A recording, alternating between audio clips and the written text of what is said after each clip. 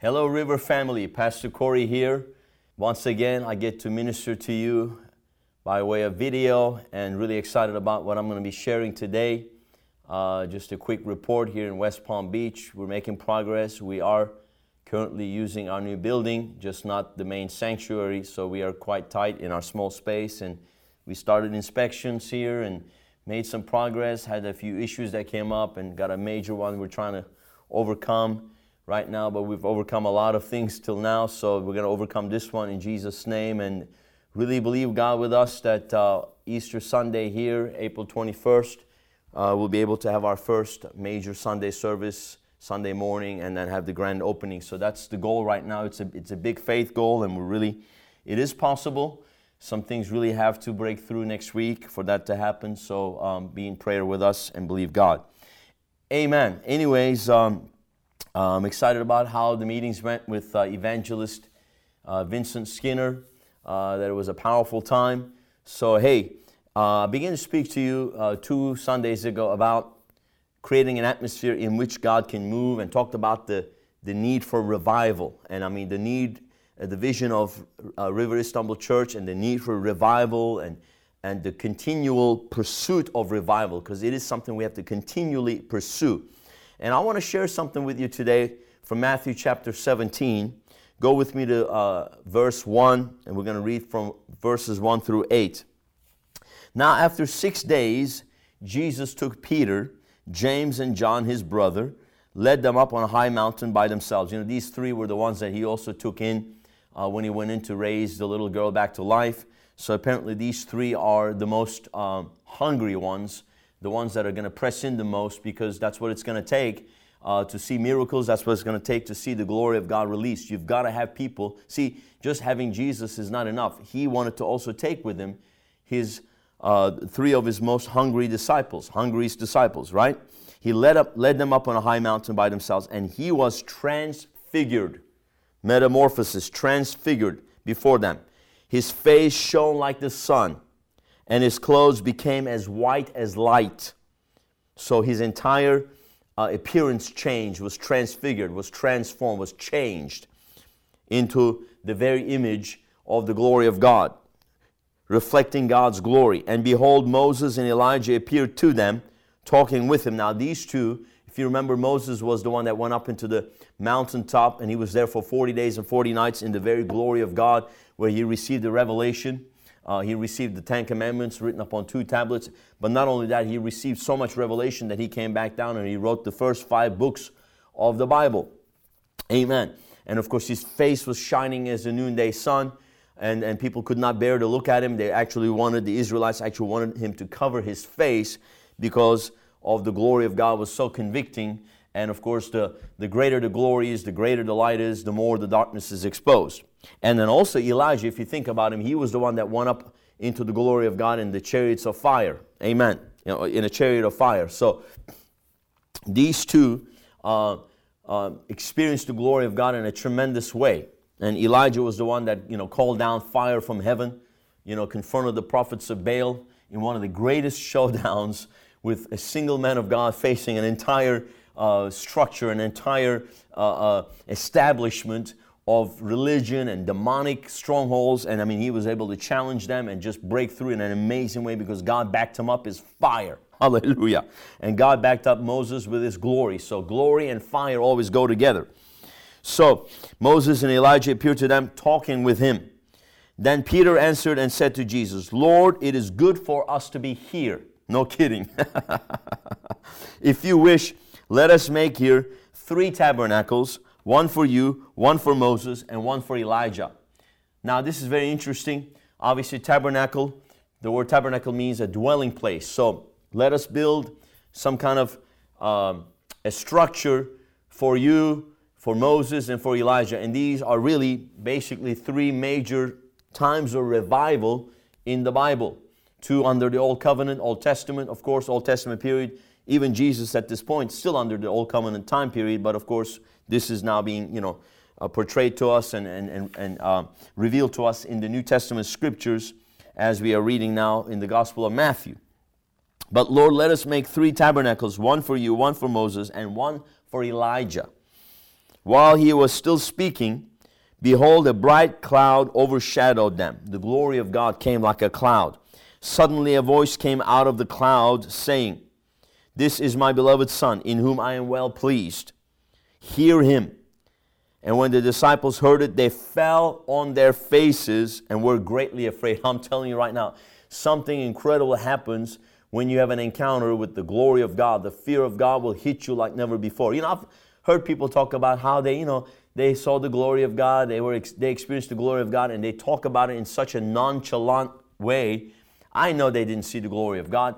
They talk about angels appearing to them, and they talk about it like, some little kid walked in the room. Absolutely not. If a holy angel of God, because God makes his ministers flames of fire, if a holy angel of God, which is really an awesome creature, walks into a place where you're at and you actually see him in the angelic being, in its angelic glory, you're going to end up falling on your face. You will not be able to, take a selfie and smile and take a selfie with the angel.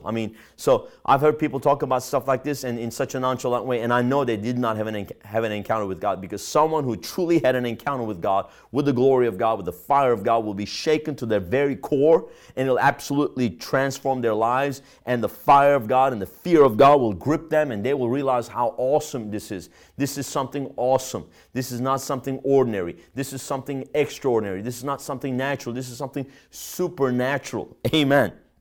Hallelujah. And so the fear of God hit them. Amen. But Jesus came and touched them and said, arise, do not be afraid. And when they had lifted up their eyes, they saw no one but Jesus only. So I want us to stop here and look at what happened here. This is an incredible story, really. For Peter, James, and John, these three unlearned men, fishermen from a small a coastal village on the Sea of Galilee, fishermen. This is just an incredible experience. This is prior to Pentecost, okay? This is prior to Pentecost. So what they're experiencing is something incredible, something amazing. The same thing that Moses experienced on the mountaintop. Elijah on Mount Carmel, on the top of the mountain where the fire of God fell.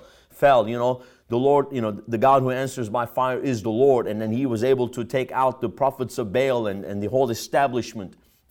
Demonic structures were destroyed. This is just something incredible. When the power of God comes, and here is Peter, James, and John. They've never seen anything like this before. Until now, they have never seen Jesus like this before either. Hallelujah. They had only heard of Moses. They had only heard of Elijah, but they now actually get to see them. And then they had never seen Jesus like this before. They saw Jesus perform miracles. They saw Jesus touch people, but then now they are actually seeing Jesus in the fullness of his glory. And the Bible tells us in the book of Colossians that Jesus is the reflection of the glory of the Father, or the fullness of God's glory dwelt in him. But they only saw him in the natural. But now they are seeing the glory of God shining through him as his appearance is transfigured. And not only that, the cloud of glory comes and they're on their faces, man. I'm telling you right now, when the glory of God comes, you're going to end up on your face. Hallelujah. People ask me all the time, how come people are falling in your meetings? Well, I guess your mother never told you they're falling because they can't stand up anymore, And I'll tell you, something happens when the power of God, the glory of God comes. This physical body will not be able to take much of it. Amen. That's why we're going to have glorified bodies when we get to heaven. Otherwise, we're going to end up just crawling around on our fours, hands and knees, and then we're going to be on our faces all the time. So we're going to have glorified bodies that will be actually able to withstand the glory of God, because in heaven, there is no sunlight, there is no moonlight, there is no natural light, but the glory of God is the supernatural light that fills everything, and we're going to be literally baptized and immersed in the presence, in the glory of God for all of eternity. But you know what? We don't have to wait for that, because people have experienced the glory of God here on earth. Moses did, Elijah did. Here's Jesus, of course. And then here's Peter, James, and John. And God is no respecter of persons. When you're hungry and thirsty for God, for his presence, for his glory in your life, he will come and visit you. Amen. And so what we see here is Jesus took 3 of his disciples and went up on this high mountain. The 3, which I call the inner circle of the 12. He had the multitudes, then he had the 70, then he had the 12, and he had the 3. This is the three, the inner circle, because of their faithfulness, their hunger, And I tell you right now, you must go up to a higher place to see the glory of God. And you must isolate yourself from the crowds and press in that high place. And it's not necessarily physically a high place. In this case, it was physically a high place, but this physical high place is symbolic of you separating yourself to go up higher in the things of God, to experience things you have never experienced before. Here's Peter, James, John experiencing something they've never experienced before. Jesus gave them the opportunity, and He gives you the same opportunity today. It's going to take faith and hunger.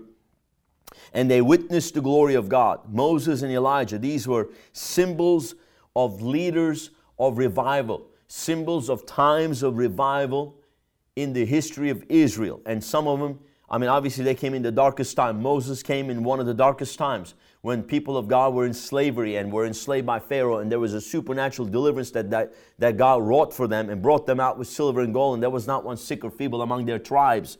And then of course Elijah, another man of revival, leader of revival, someone that pressed in. And he even thought that he was the only one. And God said, you're not the only one. There's 7,000 others. But of course, when you are, spearheading and the move of God and contending for revival, when you're at the cutting edge of revival, you're going to face the greatest opposition and you're going to have to confront some major things. And Elijah was the man of God that confronted the prophets of Baal. Amen. And the prophets of Jezebel. And so with Ahab and Jezebel, the evil king and queen, and of course the whole nation is now been sucked into this deception, this demonic deception and bondage. And Elijah had to break through. And it took the fire of God for him to break through. And it took the fire of God and the glory of God for Moses to break through. It's going to take the fire of God and the glory of God for you to break through whatever you are facing. And that's why it is so important to be on the cutting edge of revival. Never lose your hunger. Never settle for anything less, because you will not be able to break through with what's coming.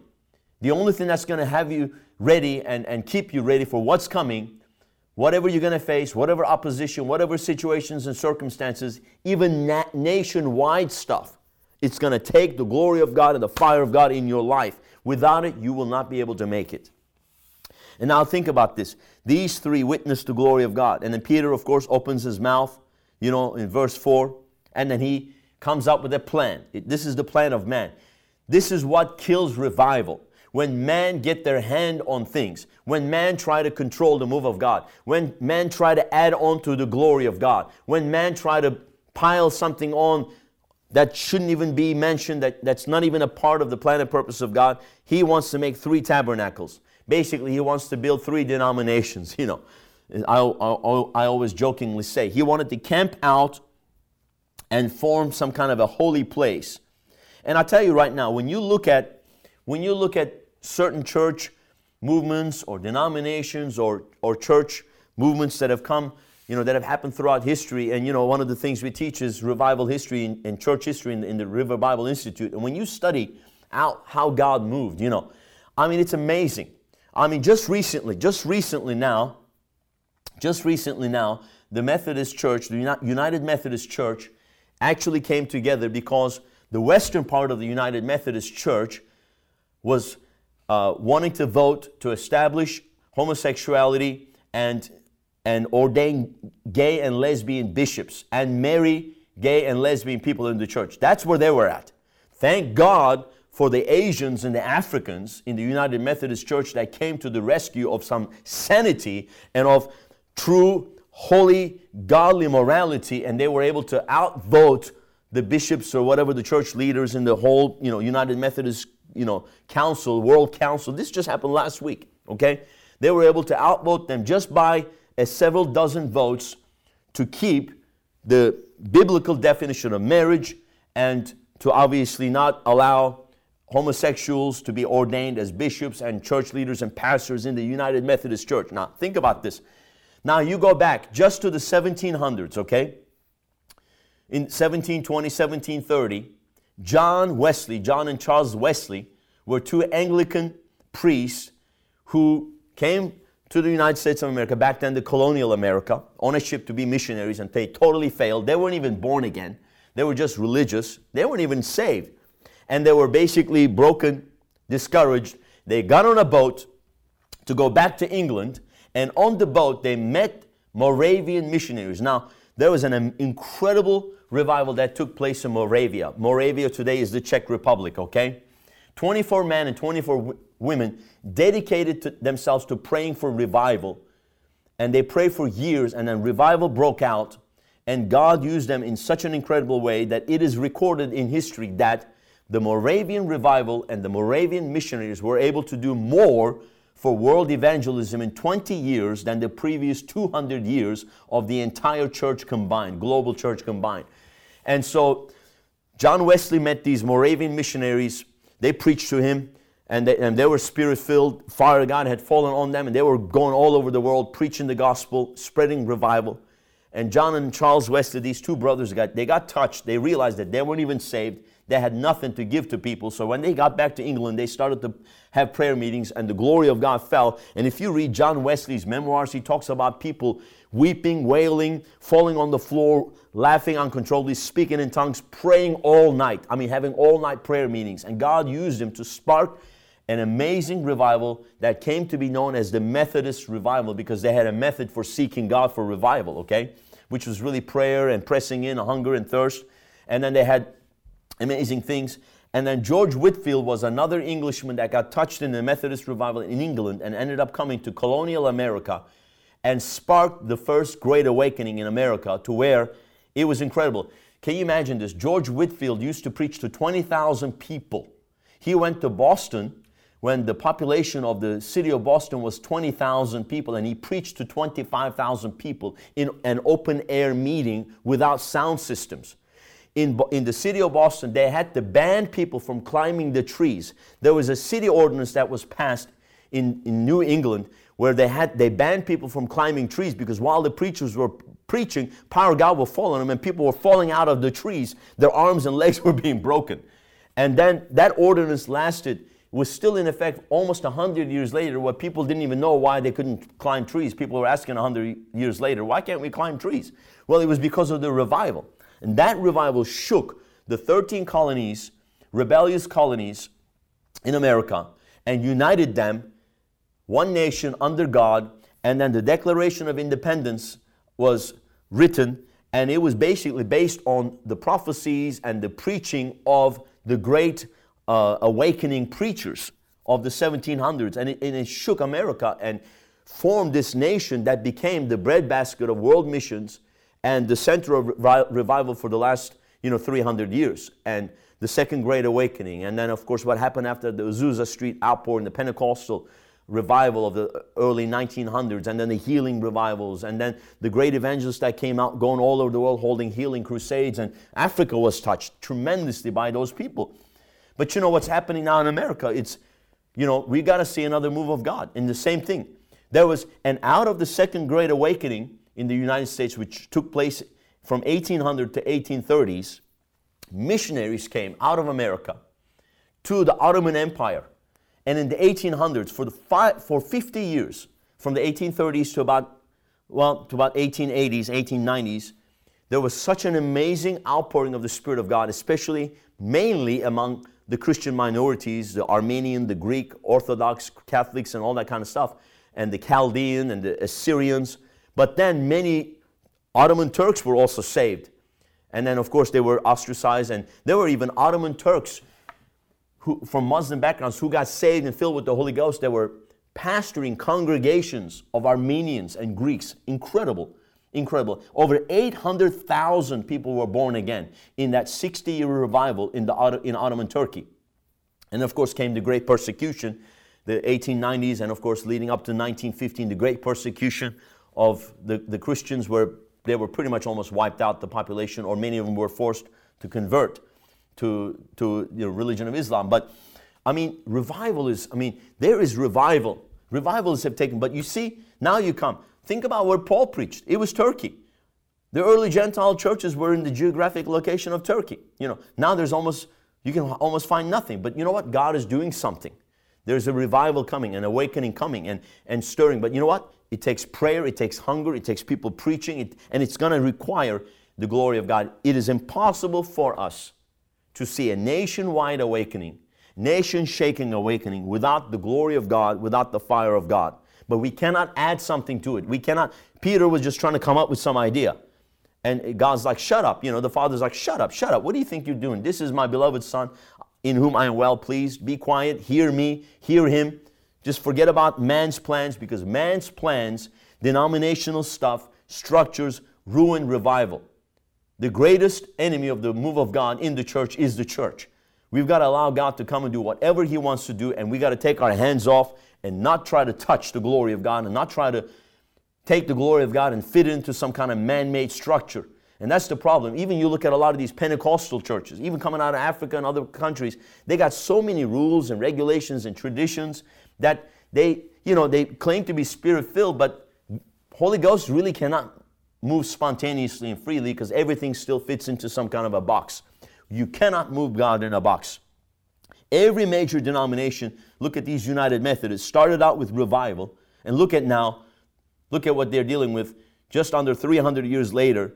I mean, by the mercies of God, just by a couple of dozen votes, this church movement that started out just under 300 years ago with an outpouring of the Spirit of God, great revival that not only shook the United Kingdom, America, and even many places in Europe, now, by the mercy of God, just by a few dozen votes, did not fall into the end-time apostasy of ordaining homosexual bishops and marrying homosexuals in the church. But, and it's only because of the United Methodist preachers, mainly coming from Africa and Asia and South America, that, still had the Word of God, that was still holding on to the Word of God with conservative values that prevented this from happening, because the church here is gone. I mean, the United Methodist Church in America is been gone a long, long time. And this is the church movement that shook and caused the colonies to become one nation under God and ushered in the birth of a nation that became really a breadbasket of revival. Think about that, the Great Awakening. And all these preachers were Methodist preachers. Now look at what's happening. It's just incredible. That's why we have to contend for revival. Every generation has to contend for revival. And every major denomination we see started out with revival, and usually a man of God that was hungry, that had the touch of God, and then pressed in and just begin to spread and revival and begin to blaze the trails of revival and carry the presence of the glory of God to a nation, to a generation. Amen. With a revelation of the light of Jesus Christ, who He really is. Amen. But then they turned it into some kind of a tabernacle, a building. That's why, we need buildings, but we don't worship buildings. Buildings are not end all be all, Think about all that we've been able to accomplish in Turkey out of the last 20 years, just from 2 small buildings. But because it's not the size of the building, it's the size of the fire, it's the size of the hunger, it's the size of the faith. Amen. That's why we must never allow that to happen in Turkey. Amen. The cloud of God, the cloud of glory rolls in, and God the Father speaks. When He speaks, you get revelation. You hear the voice of God in the presence of God. And when the presence is gone, revelation stops, and all the things of the flesh, man's reasoning kicks in. That's why all these churches where they were just 20, 30 years ago in revival, 100 years ago in revival, now you couldn't even find one drop of the anointing, because the next generation did not press in and contend for the anointing, and man got their hands on stuff and messed it all up. Amen. And they were afraid when the glory of God came in. They dared not move. They dared not interrupt. They were humbled. Flesh gives way in the glory of God. And then Jesus touched them. And that's what happens. Jesus will touch you. Jesus will touch you in that place where you come in contact with the glory of God, where you have an encounter with God. And when they lifted up their eyes, this is such a key verse, they saw no man, only Jesus. I want you to make sure that you see no man, only Jesus.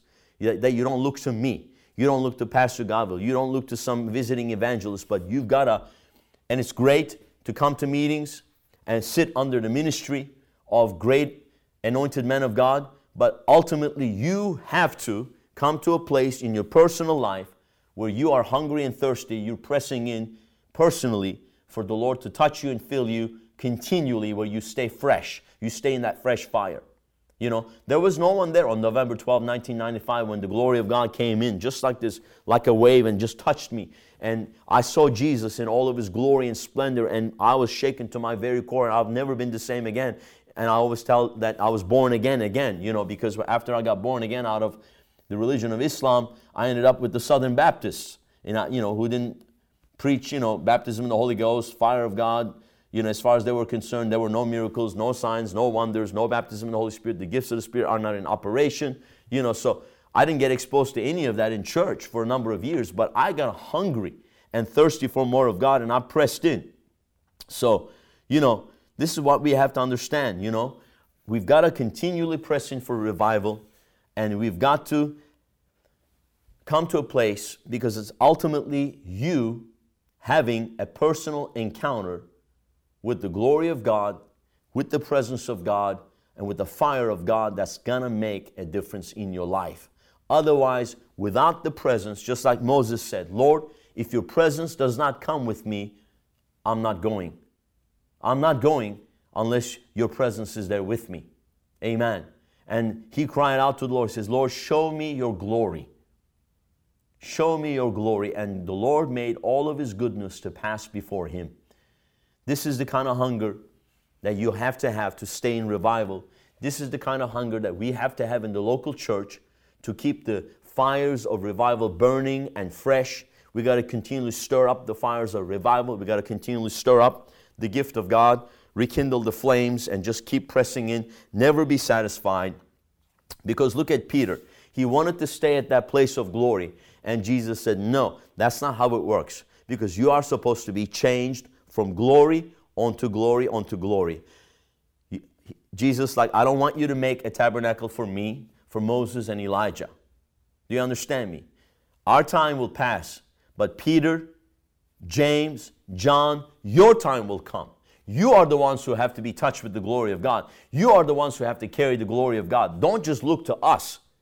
Don't just look to us. Don't just admire us. Don't just try to build some kind of a building, some kind of a memorial, some kind of a museum to remember Moses and Elijah. Their time is past. It is now your time. Glory to God. Hallelujah. And I'm here to tell you right now, your time has come. You are the one. This is the time. This is the place for you to get a hold of the glory of God and rise up to be who God has called you to be. Mashakanda Horonda Manianda Sapora Diriasta Kamanda. I tell you right now, I'm telling you, something big is about to happen. Something huge is about to overflow. And God is looking for men and women who will make themselves available. God is not looking for people of ability, but God is looking for people of availability. Many of you in the natural, you think that you're not able. But you know what? God is able. And all He's asking is for you to become a vessel, to become available. Amen. God is not looking for people that are qualified. Amen. God will find people who are hungry and will qualify them by His presence. Because it is His presence, it is His glory, it is His fire that will qualify you to be what God's called you to be and to be able to accomplish supernatural things. Those who know their God will do exploits. Amen. And it is time of the greater works, for Jesus said, greater works than these ye shall do, because I go unto my Father. Hallelujah. And that's what Jesus wanted Peter, James, and John to understand, that the same glory that was upon Him was the glory of the Father. And that after the resurrection, the glory of the Father, the promise of the Father, the Holy Ghost, will be sent upon them, and they shall be filled with the Holy Ghost, begin to speak with other tongues, just like it happened on the day of Pentecost. They would become the temples. You and I would become the temples that are filled with the glory of God, the cloud of glory filling us. We become carriers. We are the tabernacles.